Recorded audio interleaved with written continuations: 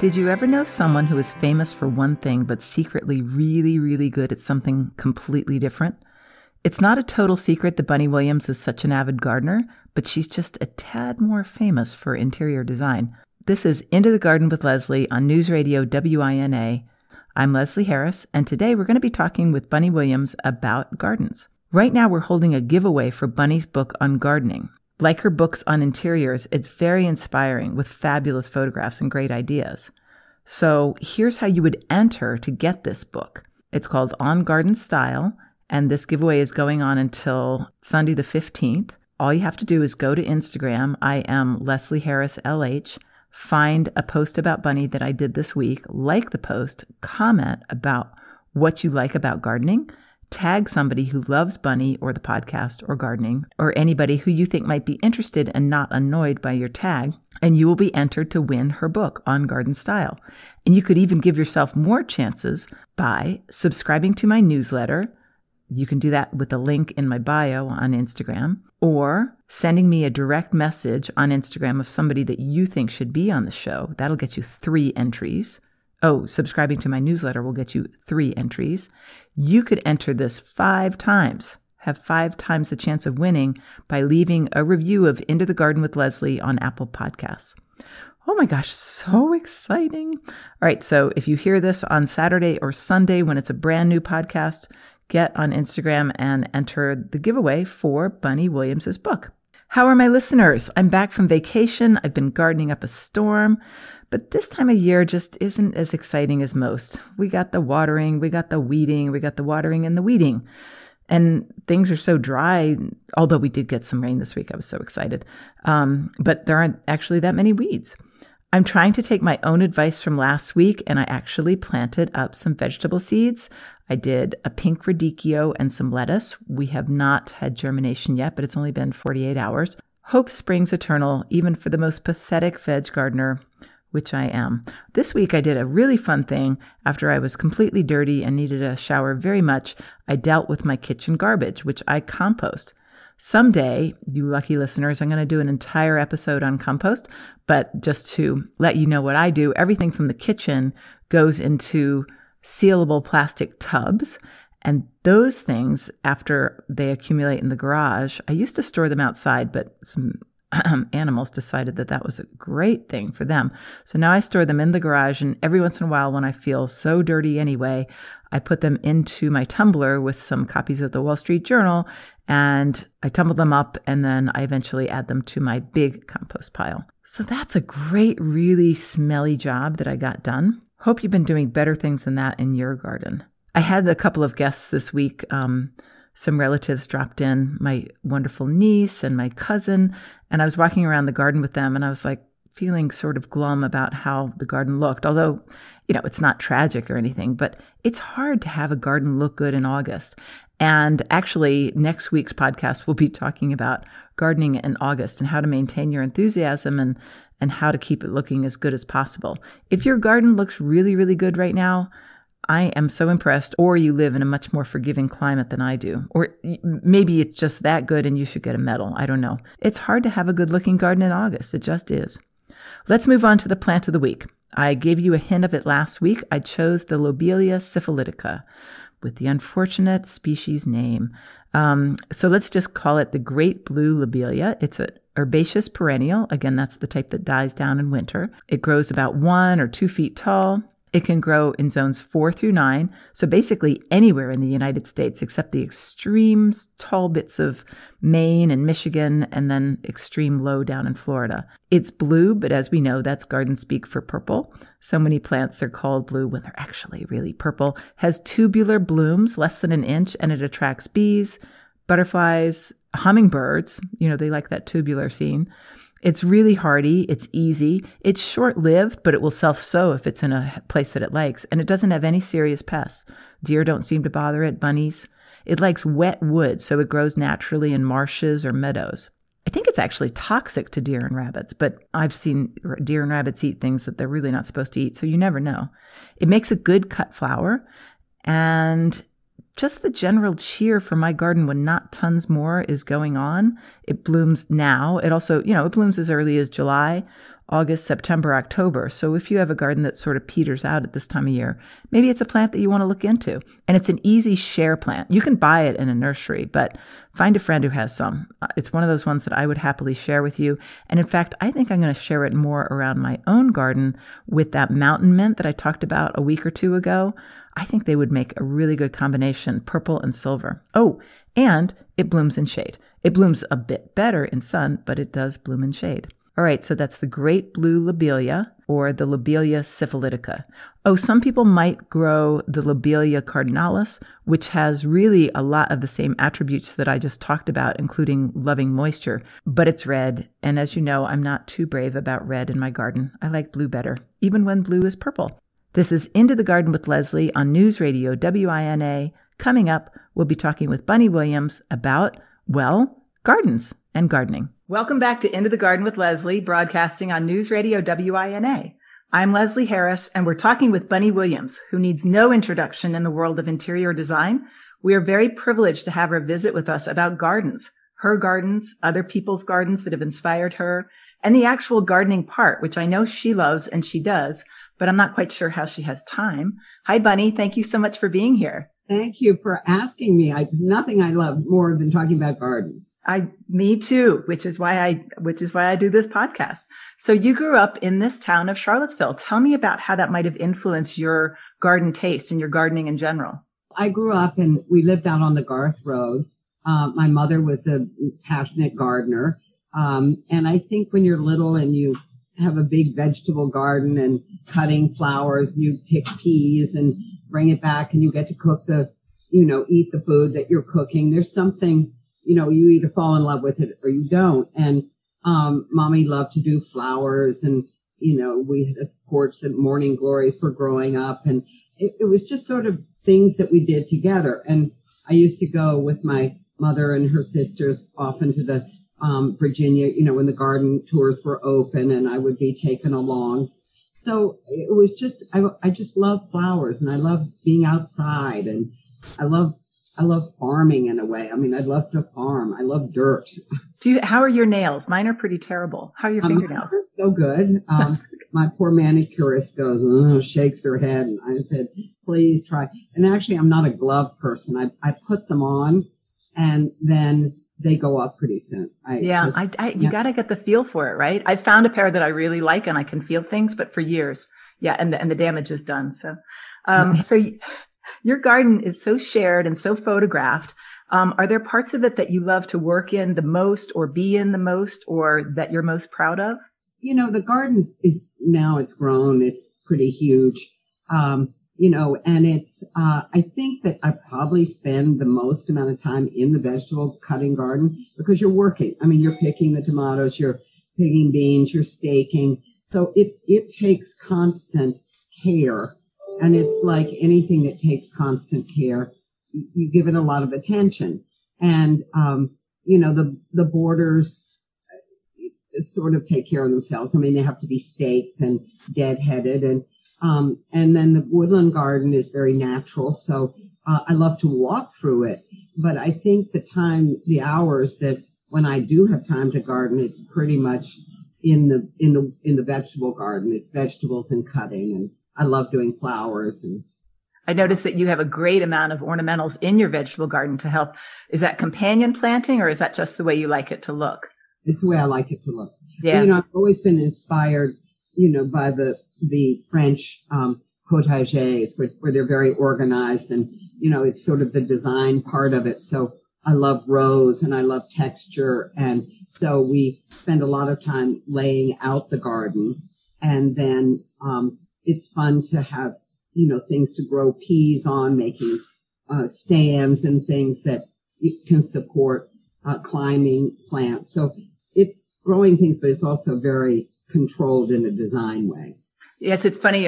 My daughter, who will come up later in this interview because she gifted me your books, she said one of the best lines in this book is if you're looking for somebody to help you plot out on graph paper what you should do in your garden, this is the wrong book. Right. But you do that a little bit for your vegetable garden. Is that correct? Yeah, because it's the shape is decided. My whole garden, the plant, I mean, I'm not a professional garden designer. And as I talk about in the book, I started with the land I have, and I don't have just a flat piece of property. I had one flat area that was off to the left side of the house. And that's where my very first garden was, where I put in 2 40-foot long perennial borders. And I looked at the space. We had to do a stone retaining wall to make a kind of a room. And I do go back constantly to garden rooms. And the reason I believe in garden rooms is that it focuses you in a space. My very first garden that I ever had, I knew nothing about gardening. And I ordered a garden from Wayside Nursery, and they sold you a plan and all the plants. And all you had to do was dig the bed and plant the plants according to their plan. Well, I did that. It was not in this house. It was in another house. And by July, you've never seen such big plants in your life. I mean, it was the biggest thing you'd ever seen. And I thought, oh, I really have a green thumb. And I only learned later from our landlord, we were renting this little cottage, that I put this garden in the middle of what was an old cow pasture. So it was the richest soil, probably pure manure. And so everything was growing like crazy. But I realized by the end of it, it was ugly. I mean, it was just a bunch of flowers in a bed with no design, it had no soul. And I really believe that that's why there's such a relationship between design and gardening. And you've got to get the design right. So I made a long rectangular area. You walk down steps. There was a stone wall. And I sort of enclosed it. I put lattice fence behind the perennial borders. And I made you in an enclosed space, fairly large enclosed space. But I put these 2 borders. And that was my first garden. And it's changed a lot since then. That's the fun of it, right? If it's not changing, we'll never get bored as gardeners. Right. This is Into the Garden with Leslie on News Radio WINA. We are talking with Bunny Williams about her garden and gardens in general. So in your book On Garden Style, and I'll put it in the show note where people can get that, by the way, you mentioned influence from garden travel. Could you name 2 or 3? I love to travel and look at gardens. I'm very lucky. My husband golfs. We go someplace. He sets up his tea time. He finds me a garden. So can you name 2 or 3 that have influenced you or that are your favorites? Well, what's interesting, I have a group of friends who, we've traveled probably 4 or 5 times together. And we all get together and decide, well, we're going to go to France or we're going to go to England or going to go to Italy, whatever. And one of the borders, actually, where I was talking about, where I had my 2 perennial borders, when I went to Normandy and I saw a garden of Russell Page's, is one of my great heroes, I looked at it and I said, this is what I need to do to this garden. So I came back from the trip and I called up the wonderful man who does a lot of stonework for me. And I said, dig up all this grass. I'm going to put in 6 beds. They're going to be bordered in box. And all of a sudden, that garden, which I didn't really love, I mean, it was okay, is absolutely magic. I mean, we spend every afternoon when we're there late in the afternoon, John and I go down there with a glass of wine, the butterflies, the dogs are running around, and it's just become something special. So he was a great influence. We then, on the back of the house, which again was a rather boring lawn, we were looking at, again, this trip in Belgium, of the gardens of Jacques Verts. And they're very, Belgium is so flat. So these gardens are often about berms and hedges and grasses. And I saw these shaped hedges. And so I came back and planted this incredible yew hedge, it's all spirals and shapes. And it's taken about 7 years for it to fill out. And of course, in England, Sissinghurst is the, Mecca that everybody goes to, and there are reasons, because it's simply extraordinary. It's amazing. And talk about garden rooms. I mean, those are real rooms. And, you see that in England so much. It's because about garden rooms. And again, I think your property tells you what to do. I had this woodland area up on a hill, And I started developing that. And it's a room, but it's natural and wild and trying to look like the natural wood floor, which it's not, but you try to make it look like that. Exactly. Just influencing nature, but letting nature influence you. When you go to visit a garden, and I'm lucky enough to be going up to Boothbay Harbor this weekend, and I'm going to go visit the Maine Coastal Botanical, which I've heard is fantastic. Anyway, when you go, because you are, even though you're not a professionally trained designer, you are very knowledgeable about gardens. So when you go to visit a new one, whether it's a public or a private, do you prepare in any way by talking to the owner or reading up on it, or do you just let it wash over you? No, I do my homework. If I'm going to go someplace, I really do a lot of research about what gardens are there. What can I see? When we go to Europe, we have a stepdaughter of my great friend Paige Dickey, who's a great garden writer. And Marie, I got her to start a business of organizing garden tours. So she'll do a lot of the research. If we're going to go to Italy, we kind of pick an area, do the research of the gardens we'd like to see. And then she calls ahead, because a lot of gardens you want to see today are private, but if they're passionate gardeners, they're happy to open it often, but you've got to make those arrangements. Exactly. We do our homework. I do too. I think that's the best way to do it. How important do you think garden ornament is? We're talking containers, pergolas, statuary. You have some beautiful photographs in your book. What I love about ornament is that it's, to me, the animate and the inanimate. I think that when you have an ornament in a garden, your eye goes to it, and then you begin to look at what's around it. So I don't like too much ornament. I mean, mine is spaced, around the garden. I think sometimes people can make it look like Disneyland with too much ornamentation. So one has to be restrained. I do a lot of container planning, and I've always thought to myself, if I didn't have the property I have, I would just garden in containers, because you can make bouquets, you can make little mini borders, you can do anything creatively. And if you have a smaller area, container gardening gives you a lot of opportunities. So when you walk around our garden, the terrace has got big pots of agapanthus, and I've got big oil jars in the middle of the parterre. It gives it structure, and it's sort of an anchor. So I love garden ornament. I do too. It's fun to go shopping for. This is Into the Garden with Leslie, and we're talking on News Radio WINA. We're talking with Bunny Williams, which is such a treat in itself. But the topic, of course, is gardening. So I want to talk about your gardening book, and I'll put a link in the show notes as to how to purchase it. It's called On Garden Style. I got a big treat last weekend. My daughter came to visit. She brought me a 1998 copy that she had. And then she gifted me the 2015 edition.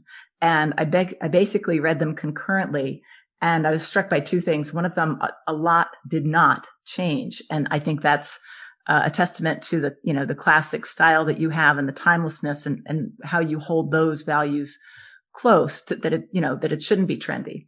But it's also fascinating that you added a whole section on your views of the perfect lawn.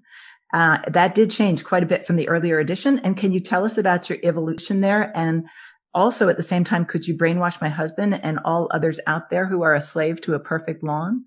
The thing that's interesting is, I would say, I've owned this house for 38 years. And, I probably started gardening 37 of the years, years ago. And I was naive about a lot of things, including the environment.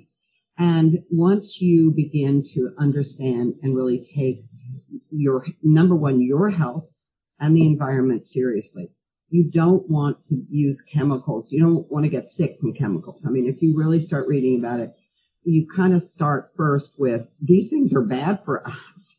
I mean, they're carcinogenic. They can cause cancer. I don't want to be breathing this in. I don't want my dogs running around in a lawn filled with chemicals. And so you start reading about it, and you become, wow, I take this seriously. So we are now a completely organic garden. And one of the things that, if you want that perfect lawn, people use chemicals on it. We don't. I do too. First of all, I reduce the amount of lawn I have, probably by 2/3. We mow in front of the house. We mow a clean area behind the house. I mow up the driveway so it looks neat.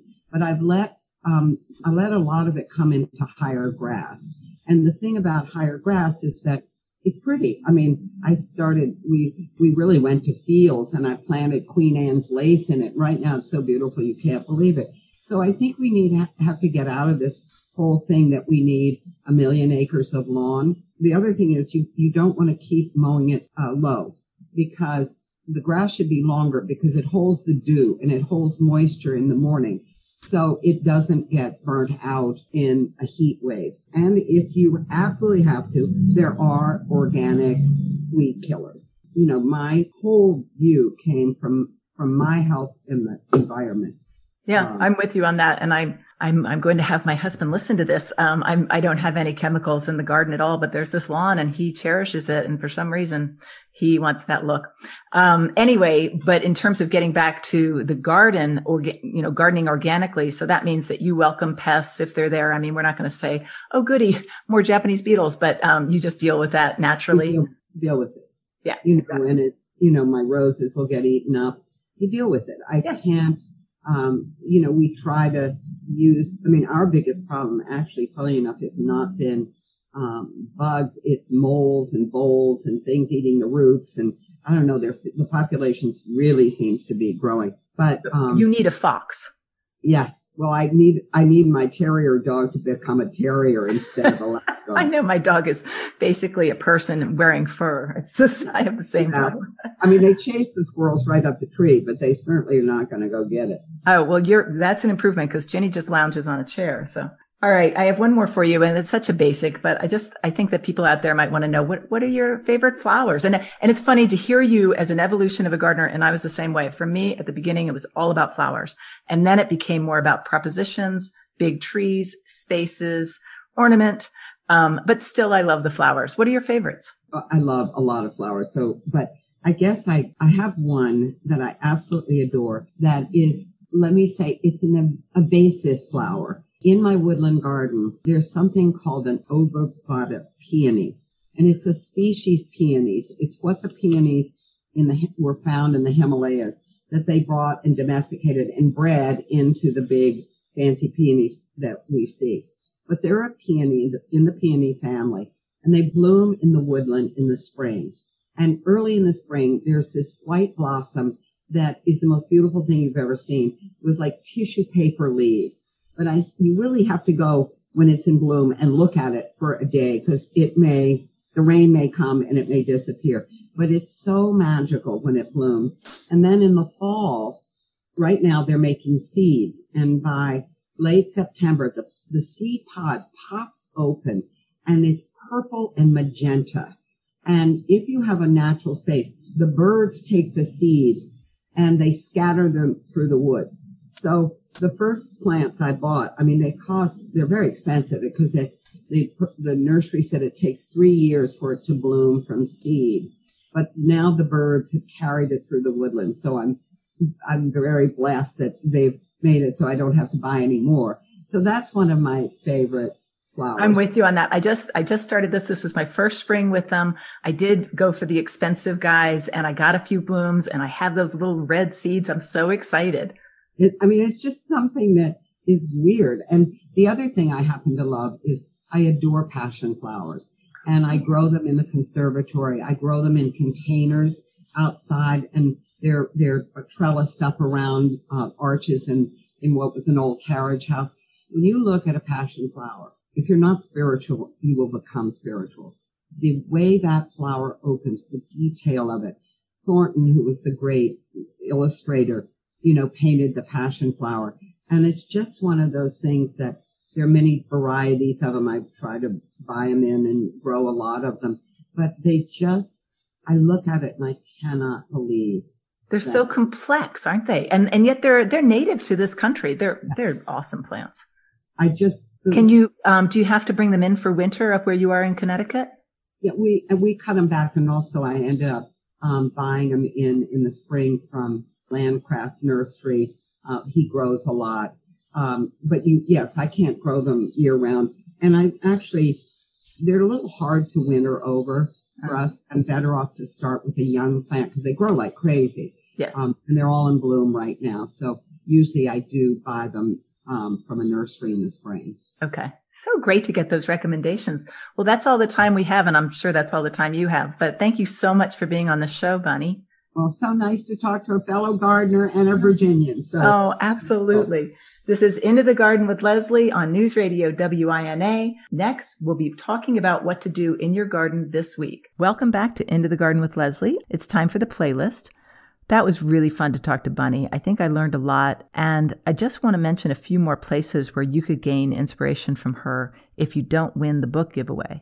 Remember, joining the book giveaway is easy peasy. Just go to Instagram. I am Leslie Harris LH. Find any of the posts that I made last week that have to do with Bunny. You'll have a chance at the book by liking any of those posts, commenting on what you love about gardening, tagging somebody who loves Bunny Williams or podcasts or gardening or you think would be interested. And then you can have even more chances to win the giveaway if you were to subscribe to my newsletter. And you can find the link in the bio of the Instagram, or send me a direct message of somebody who you think should be on the podcast. And for 5 entries, you can hop on Apple Podcasts and review Into the Garden with Leslie. Oh my gosh, so much work, but you would get a lovely book if you were to win the giveaway. But for more inspiration from Bunny, I bumped into an article on One Kings Lane. And if you don't know that site, oh my gosh, that's a place where you can lose a lot of money because they have beautiful things for sale and they seem to be one of a kind. And I always get caught up in like, but I really need this or my life's not going to be complete.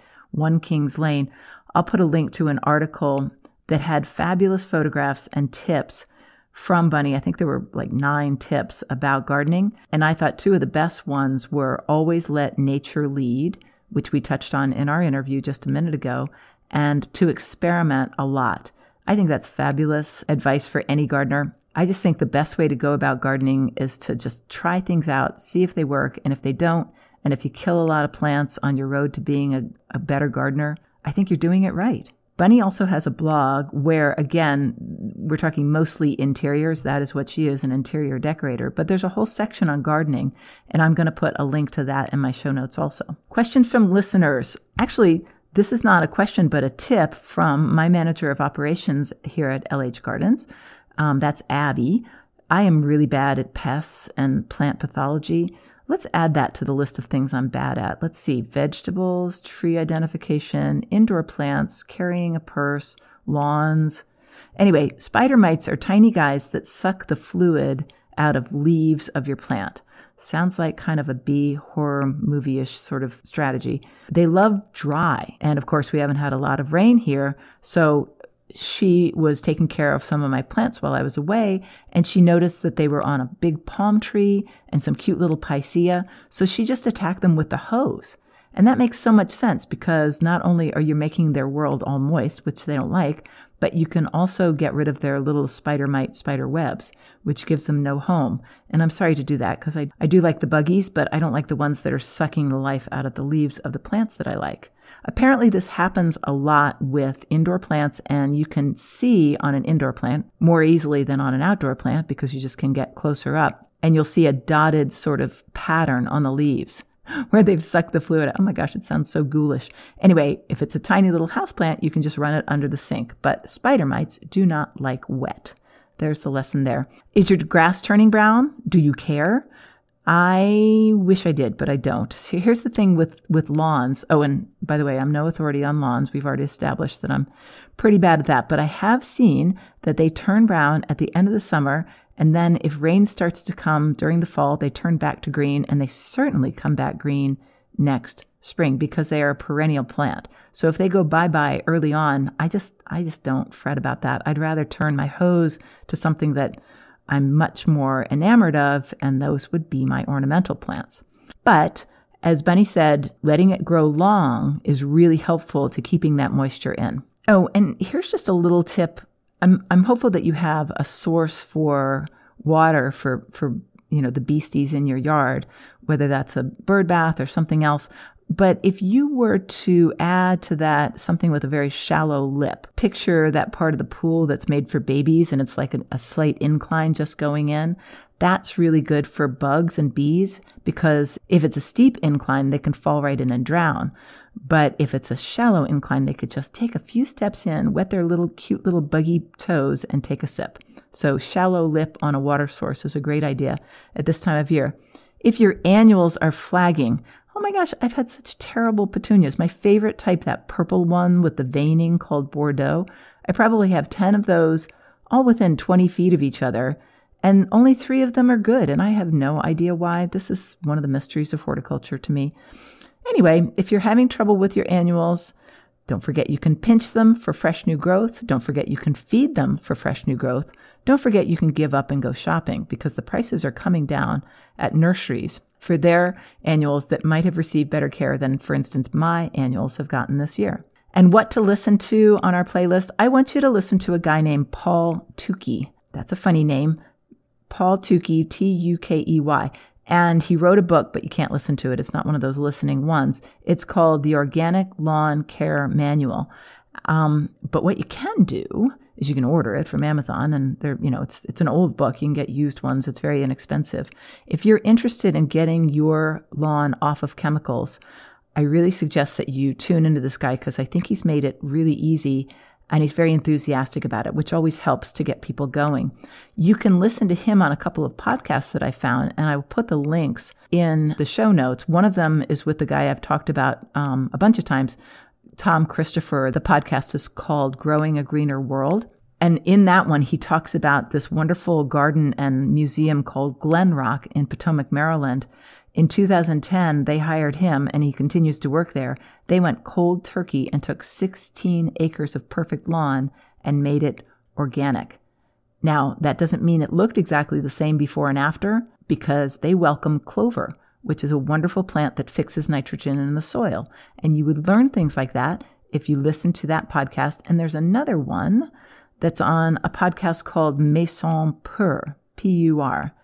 The French word for house, and Maison Pur. This is a sustainable living podcast, not a gardening podcast, hosted by Molly Hill. But in this episode, which I'll link, she quizzes him all about the book and what he does and this sort of thing. She went for the organic lawn because of her children, as did the people who own Glen Rock in Potomac, Maryland. Really good idea if you have dogs and people crawling around on your lawn to not have chemicals. And of course, there's that thing of it, all those chemicals ending up in whatever ocean you live closest to. Sorry, not meaning to preach, just hoping to offer alternatives to chemicals. So this was fun. Thank you very much for listening. If you have any questions or comments or corrections, please reach out at Instagram. And if you want to join that book giveaway for Bunny Williams's book, you have another few hours if you're listening to this on Saturday or Sunday. At this time of the podcast, I always say, oh, please subscribe, or please do this, or please do that. I'm asking you to do enough if you want to enter the giveaway, but I always like to hear from my listeners, so please reach out if you want to on my website, lhgardens.com, or Instagram. I named the show Into the Garden with Leslie because I am really into my garden. I really enjoy listening to Bunny Williams because she clearly is really into hers. I'll see you next week.